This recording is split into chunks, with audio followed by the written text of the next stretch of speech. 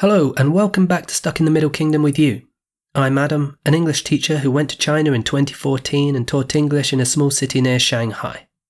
This podcast tells the story of my troubled first year, so if you're new to the show, I'd encourage you to start at the beginning. That said, alongside the main story, many episodes focus much more on other issues about Chinese history and culture, and you don't really need to be following the story to listen to that part. Okay, on with the show.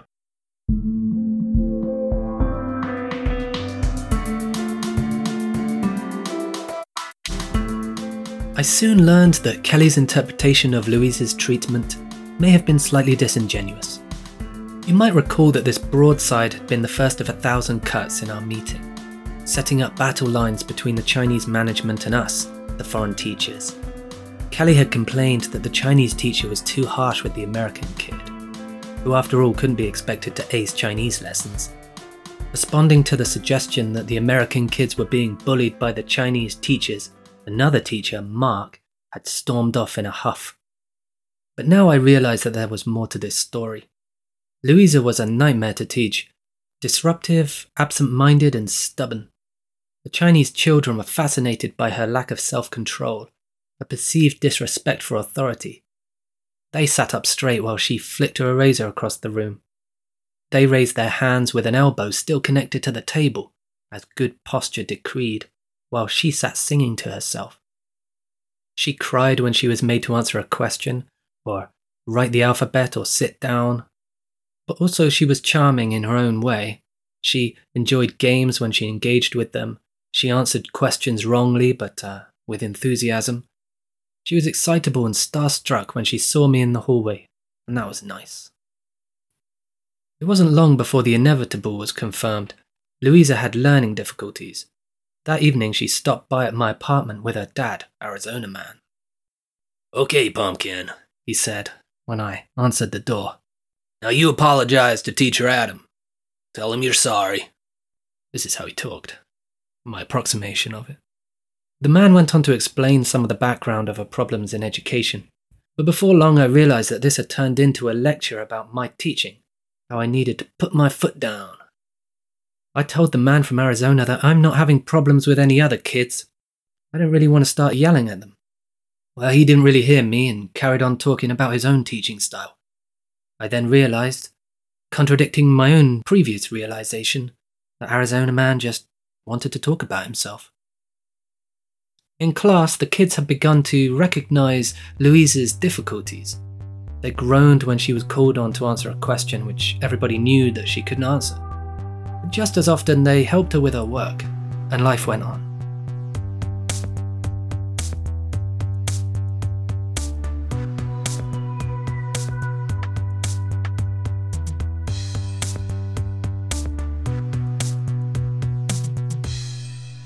I had two classes, International Class 1 Grade 1 and International Class 2 Grade 1, totaling 56 kids, all 7 or 8 years old.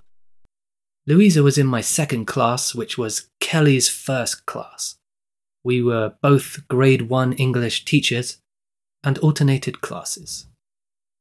The homeroom teacher in my classroom was called Qian. She was smiley yet firm, an efficient steamroller of a teacher. She had drilled commands into those kids, making them sit up straight, line up straight, stand up straight when answering a question, salute during the national anthem, eat lunch quick, and take fixed toilet and drinking breaks. Compared with that, my classes were like Friday night at the hacienda. Qian spoke little English, but she was incredibly polite and unreasonably apologetic to me. We rarely exchanged words which weren't necessary, and I always felt comfortable with her working at the next desk. The Chinese teacher in Kelly's class, the one who supposedly treated Louisa badly, was called Yun, and she was younger than Qian, only 24, big glasses and a stern face which would beam with cheeky glee on special occasions. She spoke good English and acted as a translator when I was teaching in her classroom. She was a first-time teacher of young kids and worked incredibly hard. From the time the kids woke till they slept, she was there. She had a warmth with them which made me doubt Kelly's accusations, and while she wore a smile, it was obvious that she took her new job deadly seriously. she took it upon herself to translate everything I said in class. But the problem is that I say a lot of crap, muttering things while I'm trying to get the projector working or making little jokes for my own amusement. I told her to focus on the key words, and she got a little embarrassed. Later, I saw Mark, the teacher who'd stormed out of the meeting. We got chatting in the cafeteria, where he explained to me his take on monetarism and inflation, and how this relates to wage stagnation. Naturally, I'd been waiting for such a conversation. The cafeteria is split over 2 floors.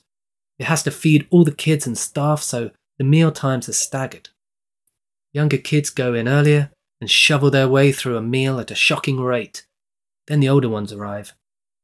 Meals are served on metal trays with a single spoon and contain some meat, lots of oily greens, tofu, mushrooms, potato, fruit, and endless rice. Small variations presented themselves throughout the week, and these meals being free, far be it from me to complain. Most of the kids had now left, and I joined Mark for dinner. I was pleasantly surprised that my first conversation with Mark was not going to be the usual game show host dialogue of who you are and where you come from. Nevertheless, I can't say I was really geared up for economics. That's not to say I'm not interested, but Mark was really quite full on about how everyone should stop judging him for his views on economics, and just because he thinks that the Fed is going to destroy the country with their quantitative easing doesn't mean he's a bigot, okay? I couldn't agree more. That does seem like quite a leap to make. Anyway, let's just say there's more of Mark to come.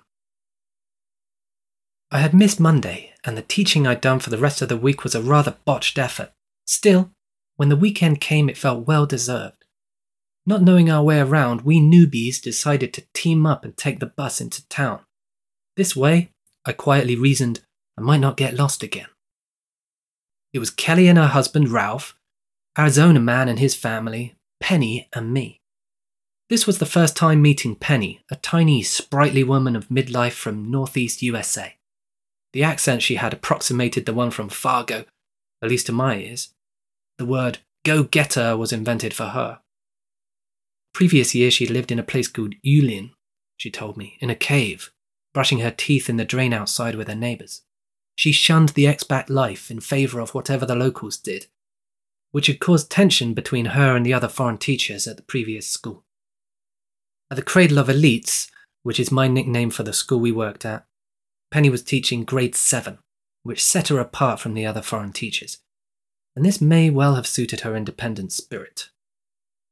I'd experienced the expat team mentality before in Taiwan, the assumption that all foreign teachers have to do everything together, like a herd of charging bison.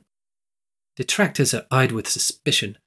God forbid you might go for a walk on your own, or, dare I say, befriend someone who grew up locally. It was a mentality that I noticed to be most strongly held by Americans, although this could be because the majority of the teachers I worked with were American. Either way, it was a booming American voice which rang out through one of Taiwan's night markets. "Dumplings!" That was John, a huge American colleague. He approached me, a can of Taiwan beer in one hand, some meat on a stick in the other. He spotted a dinky beer in my hand, which on closer inspection turned out to be a fruit beer. This was the first time I had ever drunk fruit beer, and I didn't like it. I thought it might be refreshing, like ginger beer or fruit cider, but it wasn't. I knew what was coming. "We're out here on a Friday night and all you've got is a fruit beer? A fruit beer? Adam, be a man, buy a beer, a real beer, come on, geez, you Brits."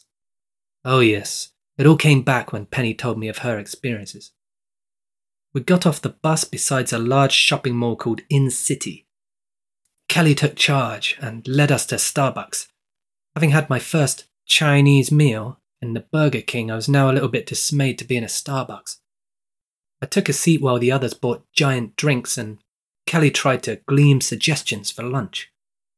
For a large lady, she is extremely content with making it obvious that food is her number one hobby. "Kelly to world, judge me if you want, assholes, this is who I am." You gotta love her for that. The Chinese saying, 民以食为天, food is the god of the people, was made for Kelly. And so she told us that they've had the hot pot, the Neolithic barbecue, And there's also Papa John's Pizza, Baker's Pizza, and a Chinese restaurant of some sort. But the hot pot was good, she said. The hot pot was very good. With a certain sense of the inevitable, we decided on hot pot. But Penny went off on her own, strolling down the drab street in search of whatever might be there, not to be seen again until school on Monday. Kelly had warned against individuals dribbling off, escaping her protective eyes, and Arizona Man had backed her up by saying that you need to keep your eye on your wallet around here. This, I can now confirm, was born either of sheer paranoia, prejudice, or ignorance. Or Arizona Man just says things. And Penny had heroically ignored them. Yes, it's safe to say I liked Penny from the off. The hot pot was lavish. We had a selection of meats, vegetables, and fish wheeled in on ice. It was far more than I can eat, but Kelly ordered more, causing a slight awkwardness because Arizona Man's wife, Yong, was desperate to go shopping in Walmart. Burger King, Starbucks, and now Walmart. Welcome to the Orient. I hadn't seen a pair of chopsticks since I'd arrived, nor a man in a conical bamboo hat standing listlessly in a rice paddy. The Chinese staff had given directions to town by reference to various shopping malls, which all had Western models smiling out of giant hanging billboards out front. West was best, so it seemed. In number 89 Shimen Road, a nostalgic Chinese film set in 1980s Shanghai, a young Chinese couple find themselves in the unlikely presence of a bottle of Coca-Cola.